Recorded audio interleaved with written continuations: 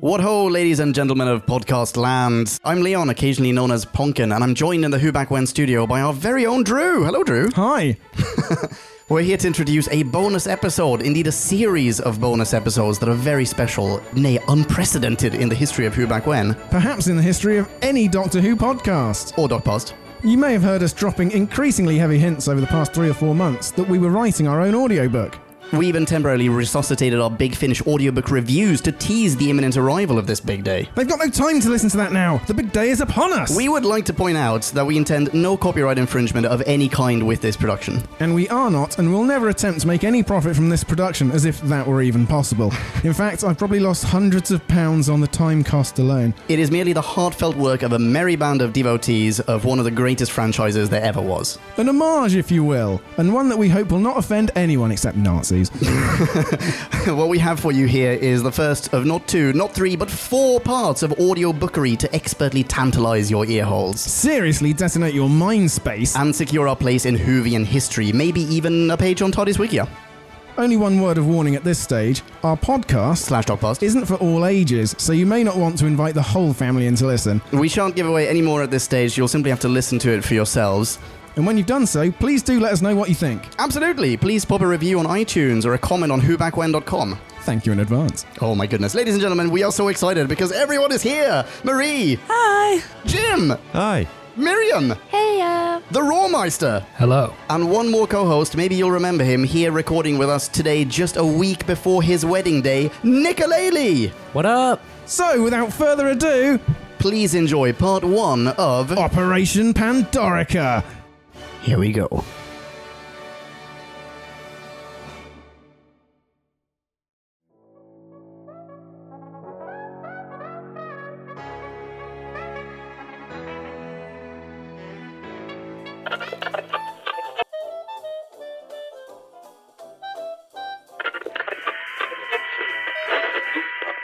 Throughout the ages, the lone Centurion has guarded the mysterious object known as the Pandorica. First recorded by the Emperor Hadrian's retinue in 122 AD, the last known sighting of this legendary figure was at the height of London's Blitz in 1941. Thanks to a generous donation from the Who Back When Foundation, we can now bring you the true story behind this remarkable myth, a dramatic retelling based on the account given to us by the last living eyewitness of those events.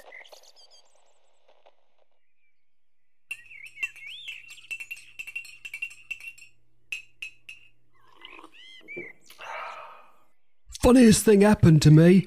First time I was back home from the war in North Africa. I couldn't wait to get home to my sweetheart, you see. Not that she needed me around to take care of her. A right firecracker she was. Great shock of air, big boom of a voice that put the frighteners on Hitler. But then, it wasn't like in me dad's day, when you only had the odd Zeppelin to worry about.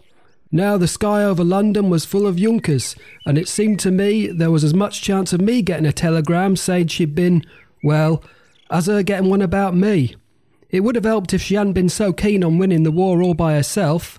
She was out all hours of the day, by all accounts, fire watching, ushering people into the shelters, always the last one in. Called her the siren, they did, because whenever the alarm went up, she'd be there, ready to get you to safety. Anyway, you don't want to hear an old fool ramble on about his lost love. You want to hear about the Lone Centurion, as they call him. Well, we landed safe and sound, and I caught the train up from Portsmouth. Then I found my way to dear old Chiswick, sure enough. It wasn't what the Luftwaffe were most interested in, but still, here and there there'd be holes where there used to be houses, or tarpaulins across the roofs where the bombs fell in.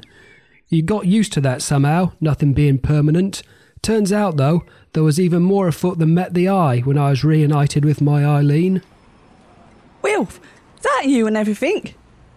Wilfred Mott would never be so ungentlemanly as to admit this, but we shameless cads at the Who Back When Foundation share no such qualms. His girlfriend of the time, Eileen Dover, was decidedly on the common, ginger, and shouty side, being from the East End borough of Cockleswinkle, an area bombed so heavily by the Germans that it was actually wiped off all post-war maps.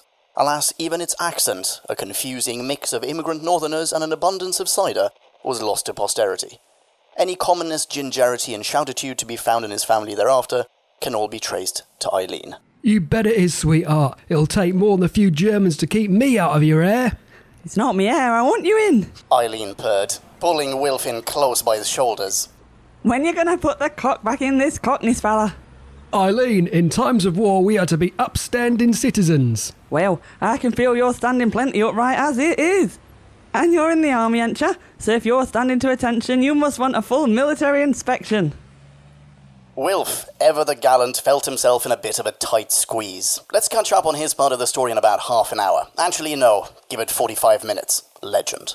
In a secret bunker across the river in Vauxhall, unbeknownst to both the British and the Germans, there lurked 3 enemy agents, even more mechanical and unemotional than Hitler's most brainwashed Nazi. Orders have been received from Super Secret Dalek High Command. What do they want this time? They say the universe is shrinking. Soon we will suffer maximum shrinkage. Like a frightened turtle. Daleks are not turtles. We will execute the orders from Super Secret Dalek High Command. Do they evoke the Doctor? Way to go, Dalek Obvious. We just failed the Dalek Bechdel test. It's not my fault. The Doctor is always involved. Now you are Dalek-splaining. Dalek-splain! Dalek-splain! Silence! Do they evoke the silence? Oh, for Davros' sake! Incorrect. You are to be silent. Our orders are as follows. Loud shouting getting gradually quieter. Repetition! Hesitation is idiot. In a third location, the top-secret Cabinet War Rooms, deep below Whitehall, the quiet, bespectacled Paisley engineer Edwin Braceface was coming face-to-face, although not brace-to-brace, with the man who stood to be his new boss, if only he could pass this job interview. And so, in summary, I'd say my best quality is probably the humanity I can bring to the job, sir. In this war, more than any before it, it's vital to remember that we are not fighting machines, but men. The room fell quiet for a moment. Braceface gave his interlocutor a minute to compose what was likely to be a witty, historic, devastating bon mot in reply, but none was forthcoming. As the second minute crept by, Braceface began to fancy he could hear the gentle gurgling of incipient snoring. Or, of course, women. Women. Yes, I'm married to one. Braceface considered asking what exactly that had to do with warfare, but never having been romantically entangled and still clinging on to an idealism as yet untarnished, he thought better of it and maintained a nervous silence. He was desperate to avoid committing any kind of indiscretion if possible. But what if his hesitation was the worst possible course of action? He felt disoriented, claustrophobic. This deep underground, the only noise came from his own warring impulses, which seemed to fire chaotically on him from all sides, reminding him of no man's land. At least in the trenches he'd known which way to dive. The great man opposite eyed him beadily. Of course. There's nothing in the Geneva Conventions to save us from our wives. Again, Braceface only smiled, trying to appear amiable. Churchill waited, grunted, then abruptly rose to his feet, irate at his quips having generated no acclaim. Great waves of water sloshed back and forth across his bath, which as usual he had been in, and slopped bubbles sprinkled with cigar ash onto the floor at Braceface's feet. Only there weren't nearly as many bubbles as Braceface would have liked. War is hell, Mr. Braceface, and we may be forced to stand before the devil himself, thrust into the most uncomfortable positions in parts unknown. Well then, the situation before you. What do you make of it? The British bulldog was barking now, and Braceface began to quake at the terrible sight. The snarl that transfixed you with the depths of its menace, the implacable belligerence, the bristling fur, the swollen features, the bulging bulk. No nickname could be more apropos. Churchill was definitely, every inch, the wrinkled archetype. Don't sit there like some dumb machine. Answer me like a man. I... What's the matter? Can't wrap your mouth around it? Spit it out, for heaven's sake. Oh, my goodness, sir, forgive me. I'm just so afraid of blowing it. This may strike you as rather a stiff challenge, Mr. Braceface, but I have to know you're enough of a man that you can handle the pressure.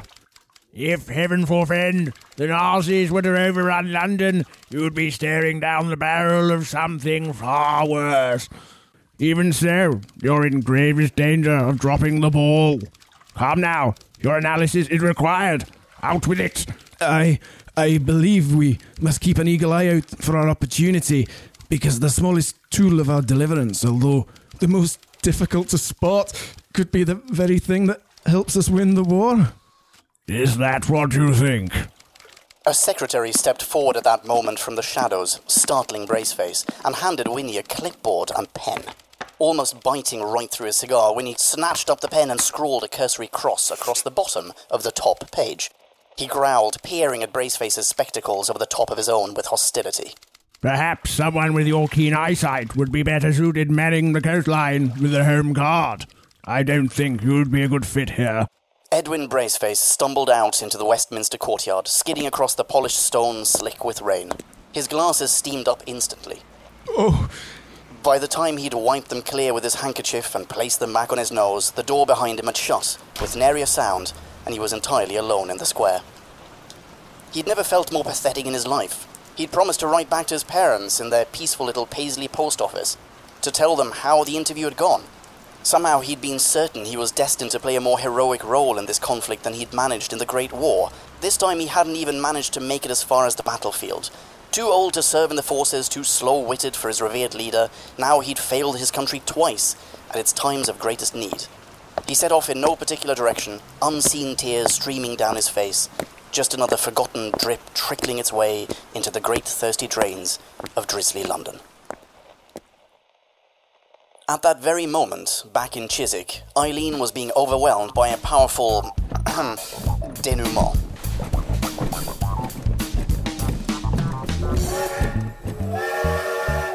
Go blimey, strike a light and no mistake. That's some first-class shooting, Private Mott. Stay behind for extra target practice. Is that your way of saying I get a special commendation? If there's a medal going, it's me who should be getting it for putting up with you, you rascal. This is a prime example of what historians have dubbed 40s bants. So have you been taking care of yourself like I told you? Oh, here we go again. I can if you'd like. Wait, not till I finish my ciggy. I've been saving it these last 6 months. Go on then, what have you been up to? Eileen's demeanour changed, and for the first time since seeing Wilf again, the smile faded from her freckled face. I don't mind telling you, it's been hard not having you about. And not in the way you know I like. I mean, the RAF turned the tide, stopped the Germans coming over during the days, but the nights were terrible, right up past Christmas. Our WVS shelter had to move 3 times. No. Oh yeah, better than some poor souls had. There was one canteen in Whitechapel where the building fell right on top of him. Of course, we pray every night for deliverance, have a sing-song, belt out the odd hymn, and then the good Lord receives whom he will. Here, our ARP warden though, he's a right bleeding pillock. Wouldn't even at his post one night, and I had to do it for him. That, and I had to fix one of the vans too, as steering had gone. Same night. Put forward for a citation I was by some bloke, come round flashing a bit of paper, said he was from War Ministry, but I ain't seen him since. Don't know if nothing came of it. Still, I ain't my cup of tea that shift. Too right you did. Wilf's face was now shining with admiration as well as post-coital perspiration. Why didn't you write me in any of this? You'd only have bleeding worried, wouldn't you? Would have put you off your stroke. Although now you're back, I can see you've not lost your touch. Eileen totted, all twinkles and dimples. Now you're back though, there is one thing I can tell you about. Awful queer it is. Here we are, trying to have a nice modern war, and there's this one twit who walks about wearing nothing but some ropey old Roman get-up and down High Road. Get away. Yeah, seen him with my own mince pies. Don't know what his game is, nobody else seems to notice. Suppose I'm not originally from round here, and no one else seems to mind, but it's proper odd if you ask me. Heard someone call him Fred. Ask him about a discount car. He weren't in that game no more, he said. Well, I ain't never heard of no one like that before. Sounds like you've been properly spying on him, taking a real interest. Oi, now, don't you go getting wrong idea, Wilfred Mott. You know I ain't the type to be taking no interest where I shouldn't. All right, steady on, girl. Just 2 minutes ago you were saying I was bang on. Eileen took a final decisive pull on her cigarette and brought the ignition within half an inch of her lips, then eagerly stubbed out the end. Can't say no to a bit of banging on. Once more onto the breach. Whoa! But as Wilf supplied the barrage and Eileen the balloons, the Daleks weren't lying back. They were thinking only of England's demise, and taking the rest of the universe with it. That concludes the agenda. Any other business? Could you perhaps round off with a pithy summary of everything you said? I obey. We are to infiltrate the British Security Service. we will extract information and locate the Pandorica. If we do not succeed, London is to be destroyed by firebombs. Once the Pandorica is located, we shall detonate it and reboot the universe with Dalek DNA. A new creation will be born from the final atoms of the old in the image of the Daleks. Reality itself will be Dalek kind. Remind me what this week has to do with it. Now we continue our interview with that most diamond of geezers, Wilfred Mott. After all that carry-on, it stuck with me what my Eileen had said about this bloke done up in Roman togs. So after a day or two, I found a spare moment and went to take a butcher's for myself. Just out of curiosity, mind. Well, would you Adam and Eve it? It was exactly as she'd said. The war swirled on around. Military vehicles bustling this way and that. Everyone making do in spite of it all. And in the early burly, the one thing that's never seemed to change was this Roman fella was always stood guarding the same building on the High Road. Turns out I'd seen him before. He could have been there all my life for all I know, but I never twigged something was afoot. That and I never knew what a Roman looked like. And only God knows how Eileen did. I always reckoned he just had a uniform on that seemed proper old-fashioned, like he could have been from some ceremonial regiment. You get all sorts of silly-looking blokes standing in front of buildings. I mean, if it's good enough for the king, I'm not going to ask any silly questions. But now, Eileen had me wondering. Aye. Hello? Don't mind me, Squire. I'm just Wilfred Mott. Live right down the road. Saw you on your Todd. Thought you could do with a natter. Wilf thrust his hand at the Centurion, who hesitated for just a second, just long enough for Wilf to notice. Fred? Right, nice to meet you, Fred. Probably seen me before, have you? Can't say that I have. You're from around here, then? Aye, just down the road on whatchamacallit. The road just there. Wilfred Mott eyed the Centurion's clothing suspiciously and employed his most surreptitious of infiltration tactics. Ooh, it's a bit taters, isn't it? Aren't you cold in that whistling flute? What? Oh, the suit. No, I'm fine, thanks. It's Corinthian leather. Leather, eh? And thick cloth. Cloth's warm. Pretty warm. You're not cold then? Nope. Me, I'm freezing. Sorry to hear that. Still, bet you could do with a nice hot cup of Rosie Lee. Thanks, but I don't drink tea. You don't drink tea? Nope. Never really took to it. Never really took to it? You some kind of foreign agent?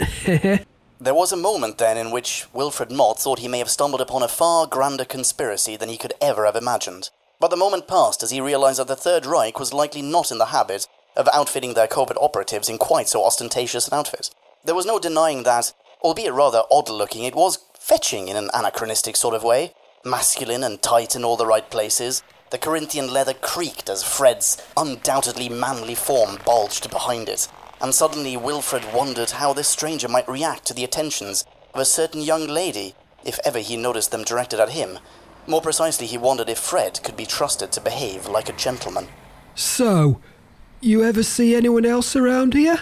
People come and go, nobody stops for long. Any ladies? Any redheads, perhaps? I like redheads. Do you now? I have a redhead girl, you know. Do you now? I'm waiting for her as it happens, so you should probably... Oh, you'd like that, wouldn't you, if I just left? Well, I ain't having this. She's spoken for, she is, so don't go getting any fancy ideas to go with your fancy dress. I think you've got the wrong impression. You go find your own cows and kisses, or I'll show you. Hey, settle down, all right? I have a pair of fists, you know. Well, I have a sword. Oh, is that made of Corinthian leather too? No, it's made out of steel. What are you talking about? She don't love you. You hear? At this, the Centurion's whole bearing changed. From keeping the peace to a war footing, his right hand quivered, torn between pointing at Wilf and going for his gladius. Wilf had crossed the Rubicon, and this Roman wasn't going to take it lying down. Everybody tells me that. Everybody. Ever since the beginning. Including her. She's confused, that's all. She might fancy this other man too. She might try to hide it from me. But I know that deep down, somewhere, in a place in her heart no one else can see, she still loves me. Why else would she let me follow her around? Just because she enjoys putting me down? She could have run off with her hero, but she won't. I'm the one she's really been with for years now. I've got squatters' rights, and I'll win in the end. How could you, you rotten Roman rogue? I came, I saw, I waited, and I conquered. It can't be true. It can't. I could never be double-crossed by my Eileen. Hang on. Who the hell is Eileen? She's only the most daring and intelligent and beautiful woman in all of London, that's who. I see. The reddest, gingerest, carrot-toppiest girl in the whole world. I shouldn't be surprised. Well, alright. Now I know that. I feel the same way about my Amy. Oh. I think the tea rooms might also do coffee. Best if you leave. Righto. Beg your pardon, sir. And don't come back. Wilfred Moss had done 3 things that night. He'd broken a shoelace, patted a dog, and just made an enemy of the man who would soon need his help to save the entire universe.